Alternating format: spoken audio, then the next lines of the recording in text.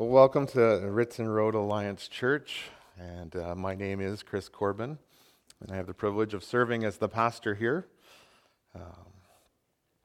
Just glad that you are with us.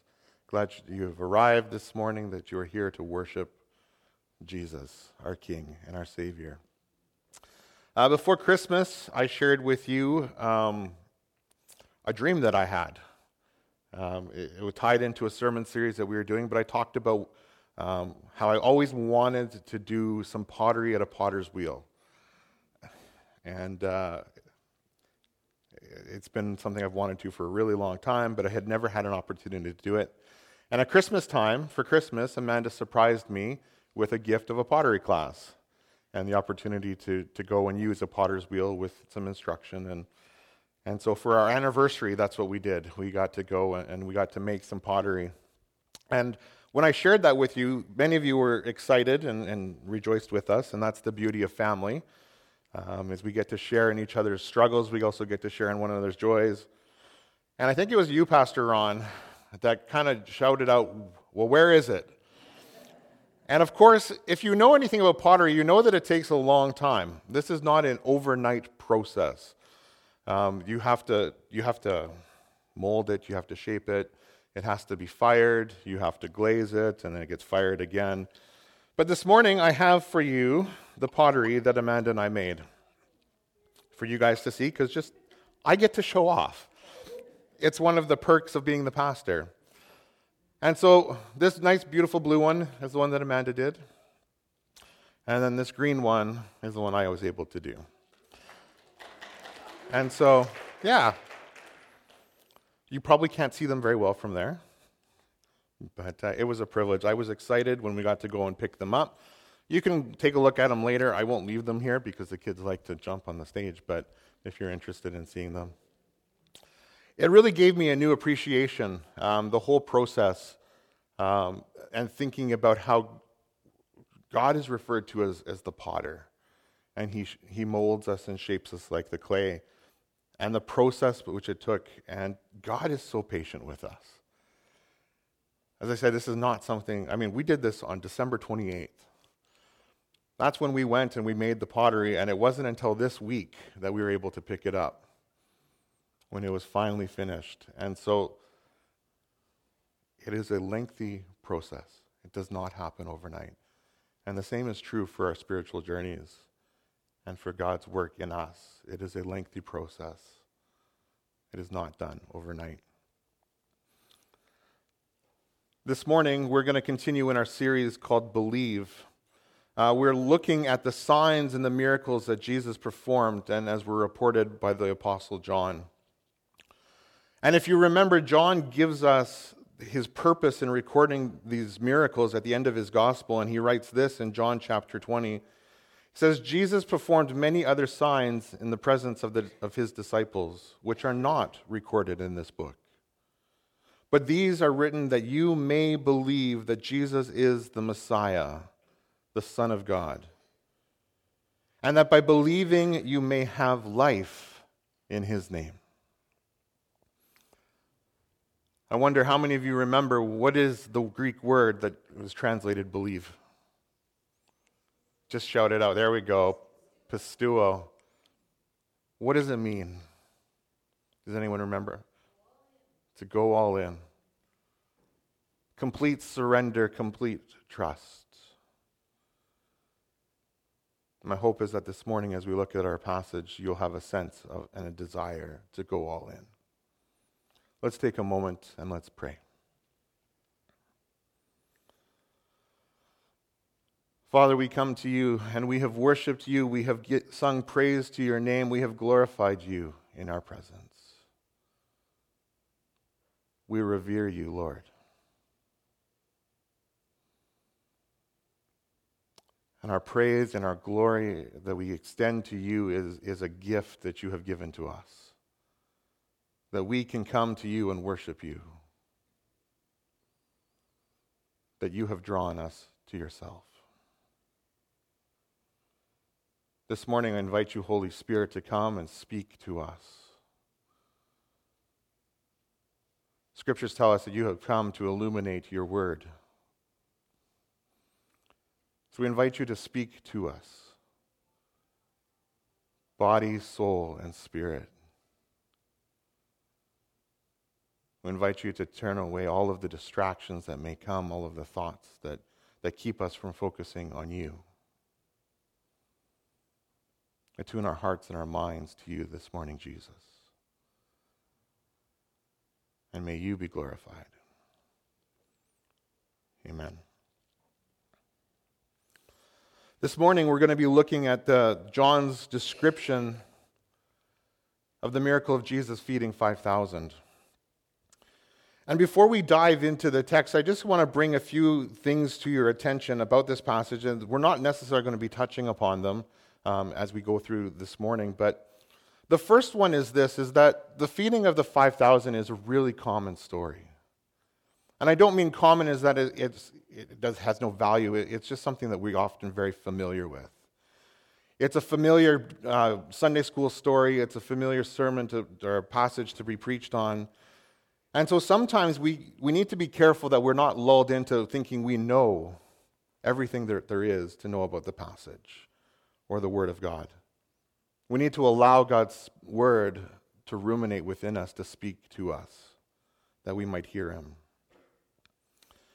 The second thing I want you to know about this passage is that it's actually tied to the miracle that we're going to be looking at next week, when Jesus walks on the water, and it's part of a much broader portion of John's gospel where Jesus is making the declaration that he is the bread of life. And so it's important to realize that as we're talking about it this morning, we can pull out truths to this passage, but there is so much of a greater context that you have to take into consideration. And the third thing that I want to point out this morning is that other than the resurrection of Jesus, this is the only miracle that is recorded in all four Gospels. And so there's probably a pretty good indication that this was a significant moment in the life and in the ministry of Jesus. And so with that being said, those are three things you can kind of have in the back of your mind. I would invite you to turn with me in your Bibles, if you have them, to John chapter 6.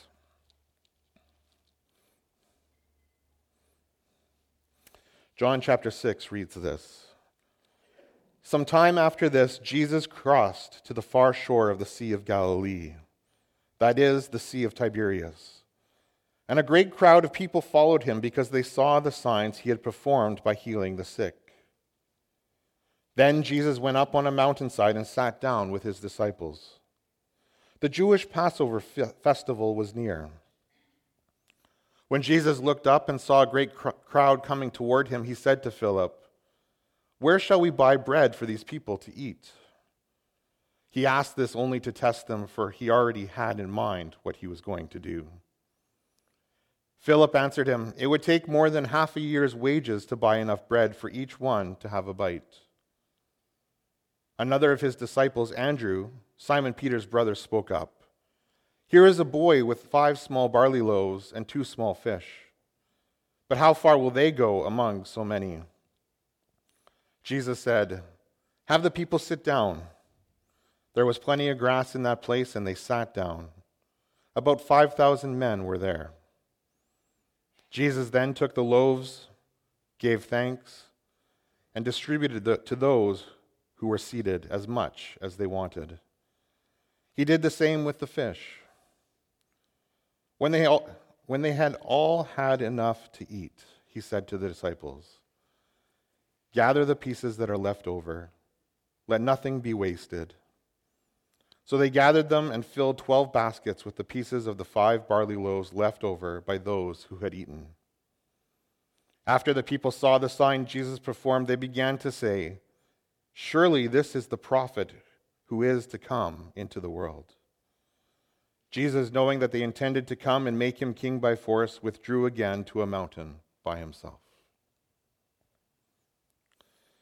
I wanted to take a little bit of time to just pull apart this passage, a few verses at a time, and then I want to share a few observations that I have at the end. But starting in verse 1, as John has done before, he describes Jesus as moving from one place to another. It says that he crossed to the far shore of the Sea of Galilee. But right before that, it says, sometime after this. And I think whenever we read something like that, if you were to find something in a book that says, therefore, you want to go back and remember what is it that is being referred to there. And so we need to take a moment just to go back. What has happened right before John is describing the events that are happening here? And there's a couple things that we need to look at. And the first one is really this, is that if we back up into John chapter 5, we see it's Jesus healing the man at the pool. This man who has been lame or injured or paralytic for 38 years. But what was so significant about this miracle for a lot of people was that Jesus performed it on the Sabbath. And for the religious leaders, you don't do anything on the Sabbath. And so this caused a controversy. It caused an uproar. And so the religious leaders actually began to persecute and demand Jesus to tell them who he was and by what authority he was given. And in response to the leaders, this is what Jesus basically tells them. He says, you have absolutely no clue what you're talking about. This is the Pastor Chris summary, okay? It says, you have no clue what you're talking about, and you have not even heard the voice of God. You don't even know who God is. This is what he's speaking to the religious leaders. John chapter 5, verses 36 to 40 says this. This is the words of Jesus. He says, for the works that the Father has given me to finish, the very works that I am doing testify that the Father has sent me. And the Father who sent me has himself testified concerning me. You have never heard his voice nor seen his form, nor does his word dwell in you, for you do not believe the one who he sent. You study the scriptures diligently because you think that in them you have eternal life. These are the very scriptures that testify about me, and yet you refuse to come to me and have life. As I was reading those words, I was reminded that this is a powerful statement that Jesus has made.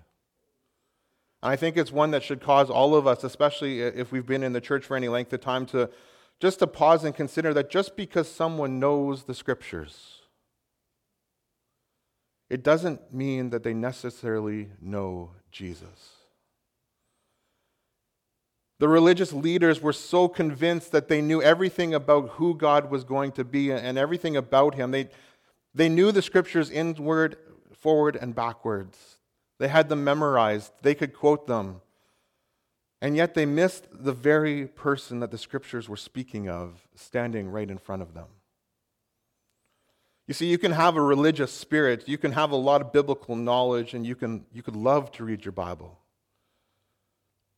You can love to come to church and to talk about God, and yet it's possible for you to have never encountered Jesus.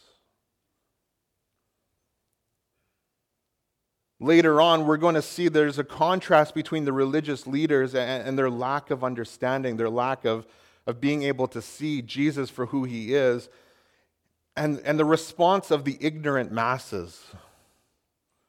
In fact, the Jewish leaders would often belittle the common folk because they had no clue about the scriptures.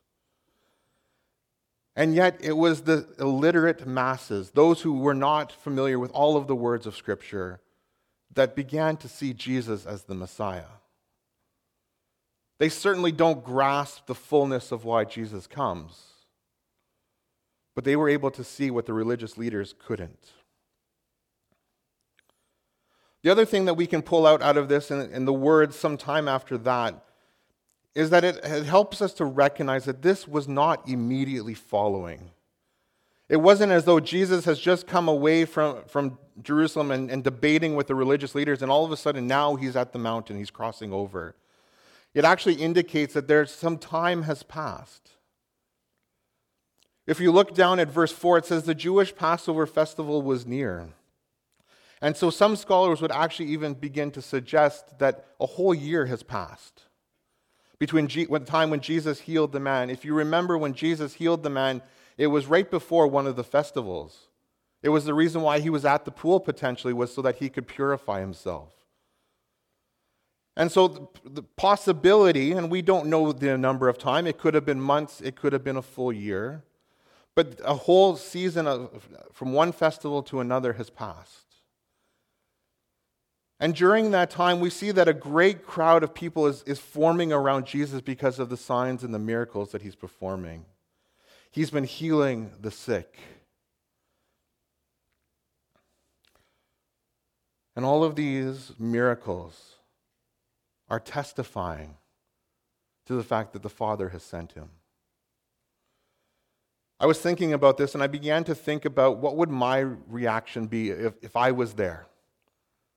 If I was hearing about a healer who was going around declaring that he was the Son of God and that he had the power to heal the sick, I think that initially I would have been dismissive. I probably would have just thought, well, maybe I would have been like the religious Pharisees. Maybe he's operating under the power of Satan. Maybe he's a great deceiver and this isn't true. Maybe there's physical explanations as to what has happened and it's not miraculous in any way. But the more people begin to talk about this Jesus guy and the power that he had to heal, I think I would be intrigued. I think my curiosity would have been piqued. And I can tell you actually from firsthand experience that was my response. That was my response when I heard that Jesus could heal and he could bring wholeness and freedom. But I think there's this interest that people are curious. What is going on? What's happening? Who is this man? And one of the beautiful things about the fact that this account is recorded in all four Gospels is that we can actually look at the other Gospels and see the context a little bit more. And if you turn to Mark's Gospel and his account of the feeding of the 5,000, right before it, the section that comes right before it is when Jesus actually sends out his disciples. In Mark 6, we read that calling the 12 to him, he began to send them out, 2 by 2. And he gave them authority over impure spirits. They went out and preached that people should repent. They drove out many demons and anointed many sick people with oil and healed them. So not only is Jesus going around and healing the sick, casting out demons, proclaiming the gospel, but we know that there has been a period of time where his disciples are doing the same. They have gone out 2 by 2, and we don't know if they went 2 at a time and they would come back and another 2 would go, or if they all went out in groups of 2. But his disciples have gone out through all of Galilee. They are proclaiming the gospel message. The kingdom is here and it is at hand. Repent. Be healed. I was thinking that if I began to hear about Jesus doing these things, that would have been one thing. But all of a sudden, I'm hearing about his disciples and they are doing the same thing. They have the same message. Repent, the kingdom is at hand. May you know healing and wholeness. For me, that would have drove me to action. It would have broken that point of curiosity to the point where I would have had to go and do something. I would have wanted to see this Jesus for myself. If we continue reading in Mark's gospel, and this is it brings us back to where we are in John's gospel, it says, the apostles gathered around Jesus and reported to him all that they had done and taught. Then, because so many people were coming and going that they did not even have a chance to eat, he said to them, come with me by yourselves to a quiet place and get some rest. And so this brings us back into this place. We've seen this, that Jesus is going out and he's healing people. He's healing the sick. His disciples are doing the same thing, and they've gathered together. They've come back. And in John's gospel, in verses 3 to 4, it says, then Jesus went up to the mountain, and he sat down with his disciples. It's as though Jesus has traveled across the Sea of Galilee and up to the mountains just so that he can rest. Just so he can spend some time with his disciples to hear their reports. They are gathered so that they can sit and talk and fellowship. They want to share all of the things that God has done and all of the things that they've been able to do. What's interesting about this is that a mountainside really is not a very discreet location.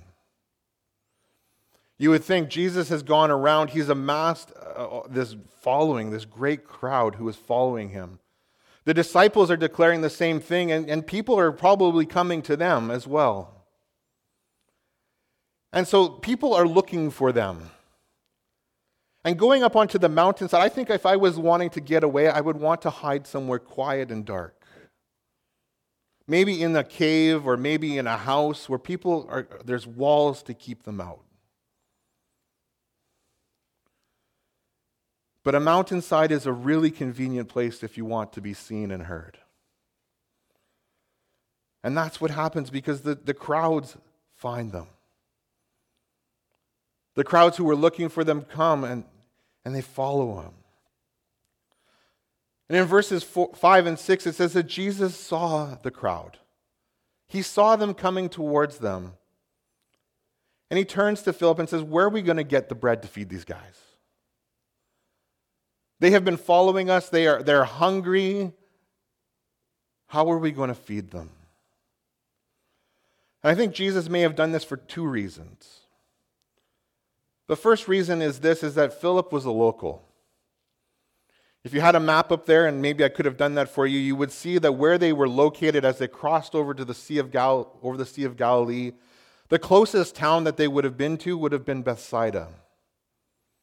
And this is where Philip was from. Out of all of the disciples, Philip was the one who would have known the resources that would have been available to them. Jesus is asking him, "Hey, Philip, how many bakers are in Bethsaida? Do you think we could get enough bread for them?"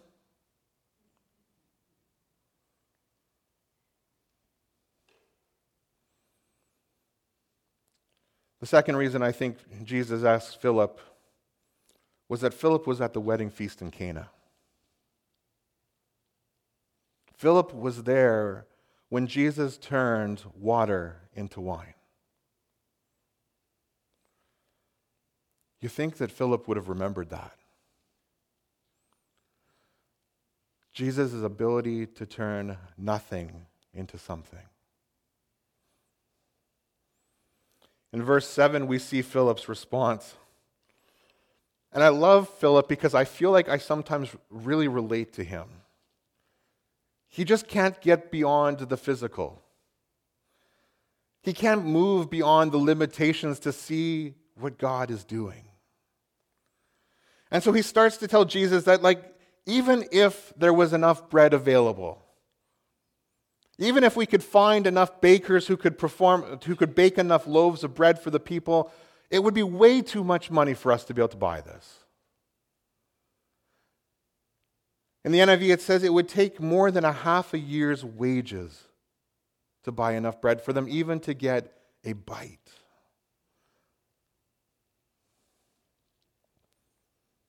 Andrew, on the other hand, he takes a different approach. He finds what's available. He looks out into the crowd and he sees maybe a boy there, and we know that it's a boy. And this young boy has bread and he has some fish for his lunch. The boy would have been no older than 8 or 10 years old, so he would have been about Isaiah's age. Here's this little boy who is also interested in knowing about Jesus, who is following him to hear his teachings. And all he has to offer is a few small barley loaves and a few fish.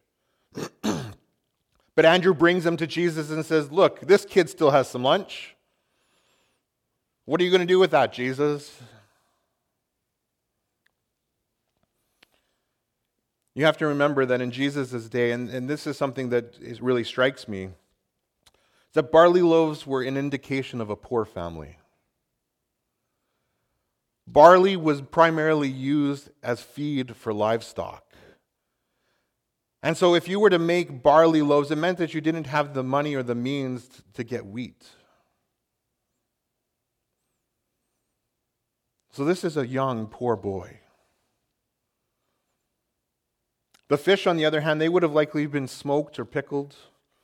And so they would have been a little bit of a delicacy.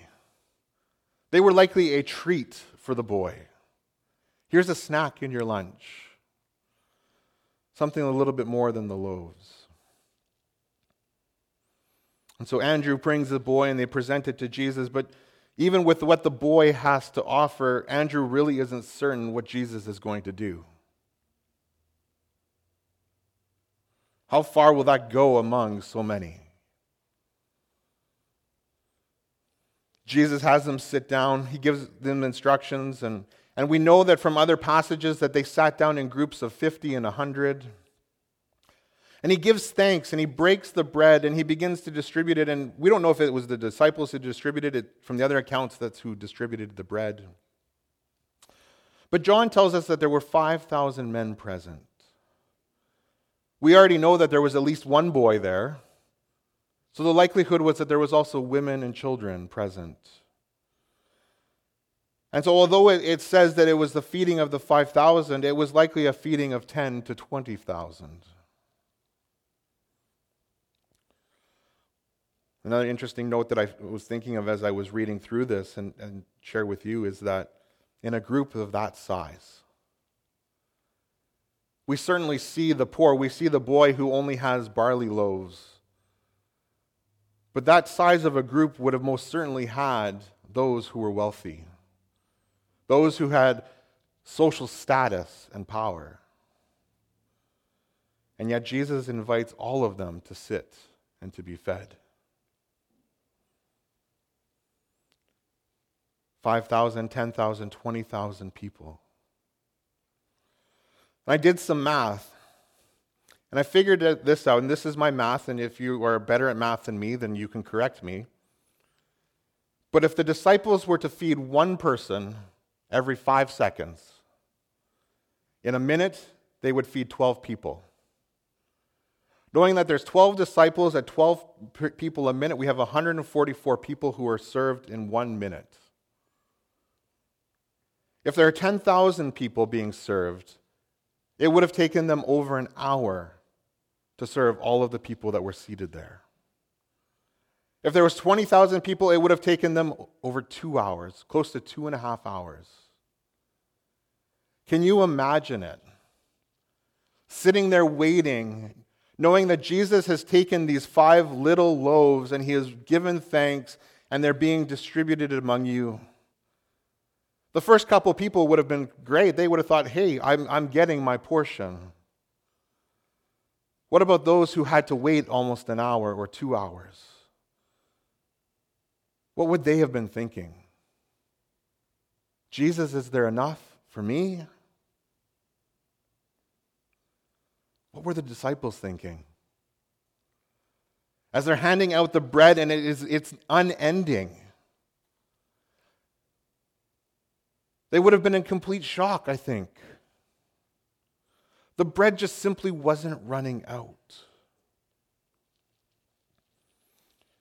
John continues in verses 12 to 13, and we're told that after everyone had had enough to eat, Jesus commands the disciples to pick up the leftovers. You remember, Philip's concern was that even if they had enough bread to buy, they wouldn't have enough money to give them even a bite, even a small morsel, and yet here they are being filled to the full, being filled to overflowing. And when they gather up all of the leftovers, they're left with 12 filled baskets. As I was sitting in my quiet time yesterday and I was reflecting upon this, what struck me is that a lot of this is an allusion or a reference to Moses. It's a reference to Moses going up on the mountain. It's a reference to Moses providing bread in the desert. And so when the Israelites were out in the desert, when they were wandering in the wilderness and God provided manna for them, the instructions that he gave to the people was that they were only to gather as much as they needed for that day. Anything else that they gathered would just rot. And yet in this instance, when Jesus is feeding them, when Jesus breaks the bread, when Jesus gives them bread, He commands them to gather the leftovers, and there is 12 full baskets. This is a revelation of God's kingdom entering. God's kingdom is a kingdom of abundance. John clearly wants us to understand that a miracle has taken place. I don't know if the 12 baskets was significant of how many disciples there were and that they were able to gather enough. It doesn't really matter how many baskets. There was more than what they had started with. God had provided. And this was a miracle that only someone who was sent from God could perform. This was a miracle that only the one who spoke for God could have done. And in verses 14 to 15, all of a sudden we see something change in the people. It's as if those light bulbs are starting to go off. They're starting to put two and two together. They're starting to remember the stories about Moses. If you remember way back to verse 4, this was why they were there. This is why they had gathered. They were celebrating the Passover festival. They were remembering the time when Jesus led the people out of Israel, out of their bondage and slavery, out of Egypt. They're remembering that this is what they're celebrating. They're telling stories of Moses. They're singing of the great things that God has done and how God provided for the people. And here is Jesus on the mountainside breaking bread.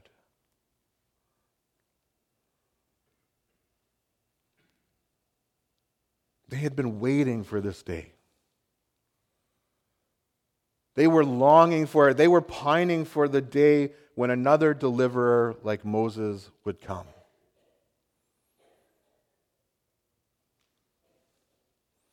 And here was a man who claimed to be from God, who had the power to heal the sick, to cast out demons, and who could make bread from heaven appear.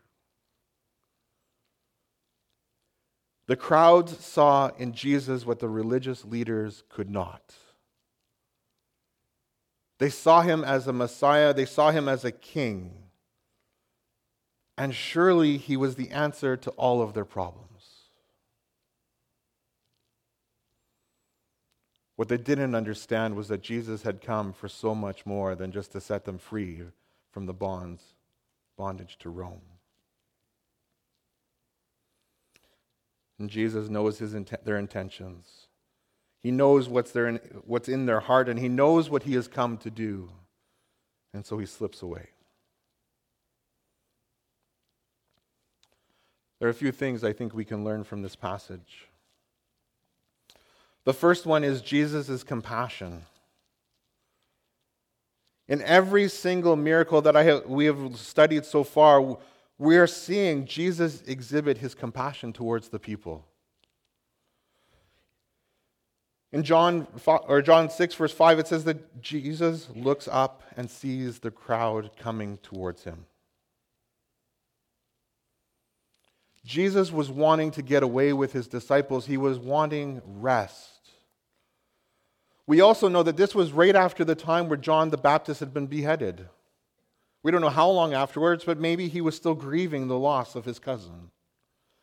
He is tired. He wants to meet with his friends. He wants to hear the stories of how they have been at work and the things that they have done.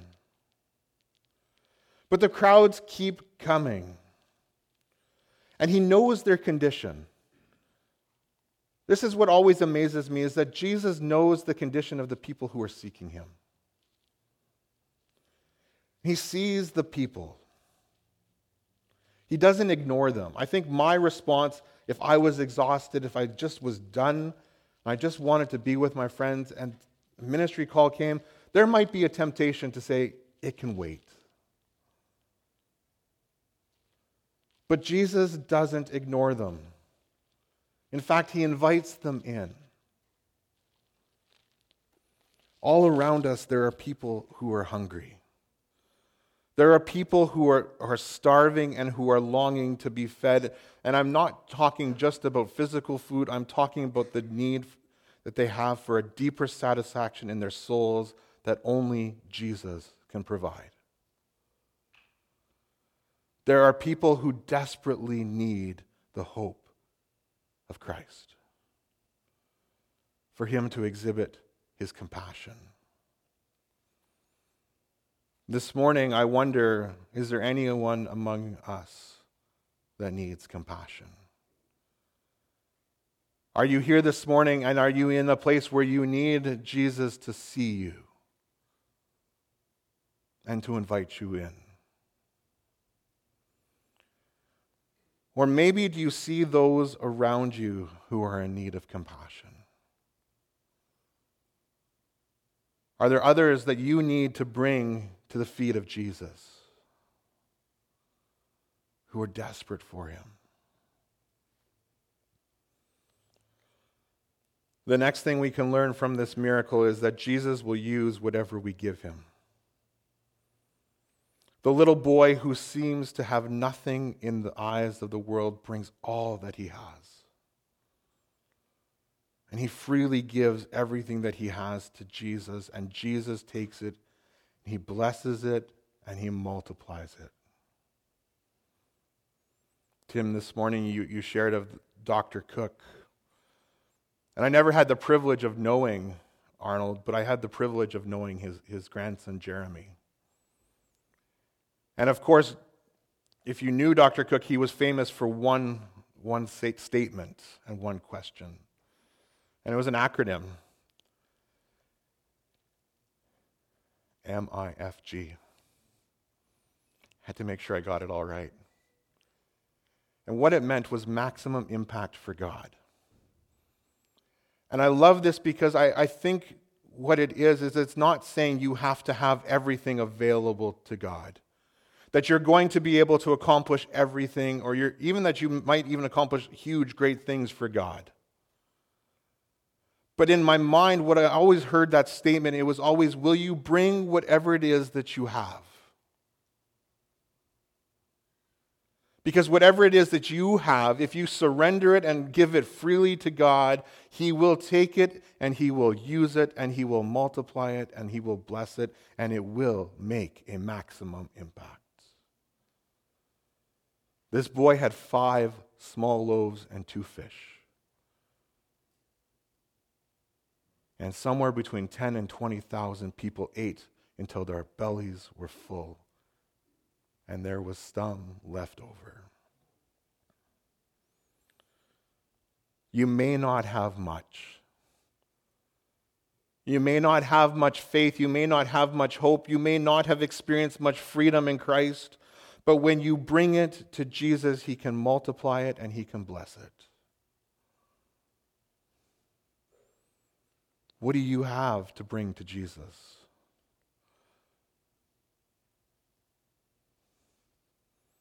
And are you willing to give freely all that you have to him? The third thing we can learn from this miracle is that Jesus wants to grow our faith. Over and over and over again, I see Jesus taking the disciples to greater levels of understanding and faith and trust. I love Philip. Philip was there. He witnessed Jesus turn water into wine. He's there. Philip has been out. He's been sent by Jesus, and he's healing the sick, and he's casting out demons, and he's proclaiming the gospel. And yet then here, when all of a sudden he's tired and he is frustrated and he is alone, he's worn out, and the crowds just keep coming, and Jesus turns to him and says, Philip, what are we going to do? And Philip's like, I have no clue, Jesus. I'm done. This is what I think of Philip. And maybe I'm interpreting Scripture, I know, but this is what I resonate with. Jesus, sometimes I'm just done. I've seen you work, but I don't know how you're going to work in this situation. I don't know how you're going to provide. I don't know how you're going to work out this situation for your glory. I just don't. And Jesus is compassionate towards Philip as well. And Philip is the beneficiary as he gets to see Jesus breaking the bread and multiplying it.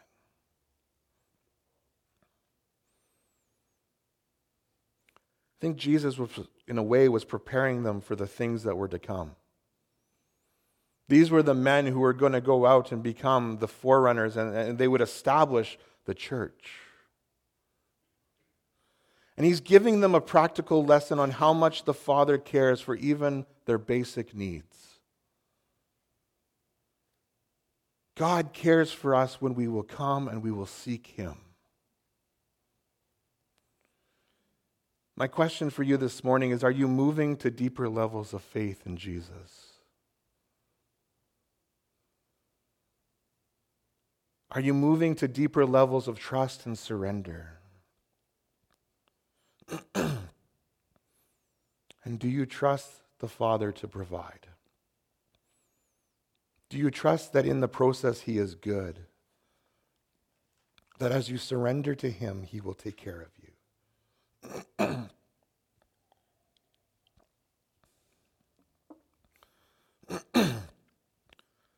The fourth thing I think we can learn from this miracle is that Jesus' plan is so much greater than we could ever imagine. So much greater. We can't even begin to fathom what God has intended. I was thinking about the contrast between the religious leaders and the crowds on the hill. The religious leaders, they refused to acknowledge that Jesus was the Messiah. They refused to acknowledge that he was sent from God. But the crowds, they were convinced. The miracles that Jesus performs were a clear demonstration that he was the promised Messiah. They got it. They just simply got it wrong. They couldn't look beyond the physical. They only saw for what they could get out of Jesus. They equated Jesus as the Messiah with an idea of political revolution. They wanted Jesus to simply lead them out of the bondage of slavery once again. And Jesus certainly could have freed them from their physical bondage. But Jesus wants to give them an even greater freedom. Freedom from the bondage of sin and death. That is what he wants. Not just over our present circumstances, but over our eternal circumstances, our eternal condition. That's why Jesus came. Jesus came not for an earthly kingdom, but for a heavenly kingdom. My question for you is, what are your expectations of God? Is he only good if he changes your circumstances? Are you like the religious leaders and you are so convinced that you know what God will look like and how he will act that you've put him in a box and you can't even see him standing before you? Or are you willing to surrender to him for his kingdom, for his glory? In a few moments, we're going to celebrate communion, and so I'm going to invite the worship team to come back up. And I'm going to invite the elders who are going to be serving communion as well to come forward. And as they're coming forward, I want to close with this thought. And I mentioned at the beginning of my sermon that this miracle takes place within the larger context of Jesus' explanation that he is the bread of life. And John actually tells us that it's this teaching that turned many of Jesus' followers away from him. John would write this. He says, this is Jesus speaking. Jesus says, "Whoever eats my flesh and drinks my blood remains in me and I in them. Just as the living Father sent me, and I live because of the Father, so the one who feeds on me will live because of me.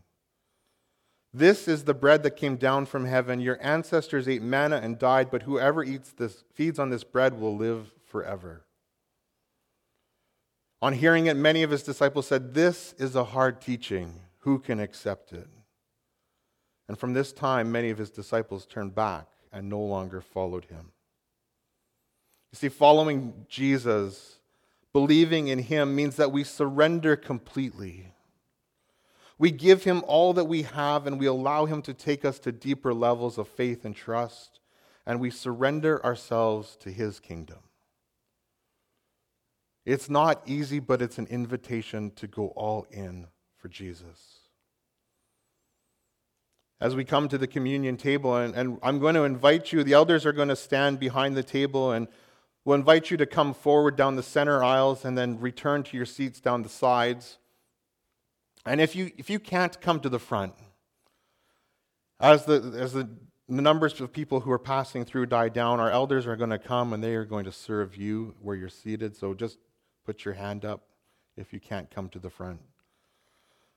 But as you come to the communion table this morning, my hope is that it is a visible demonstration of your surrender, of your belief that Jesus is who he says he is, that he is indeed the Messiah, the Son of God. And through him, you may experience life.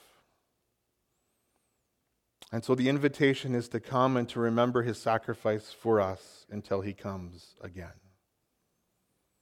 So I would invite you to come this morning. Come to the communion table and receive the bread of life of Jesus.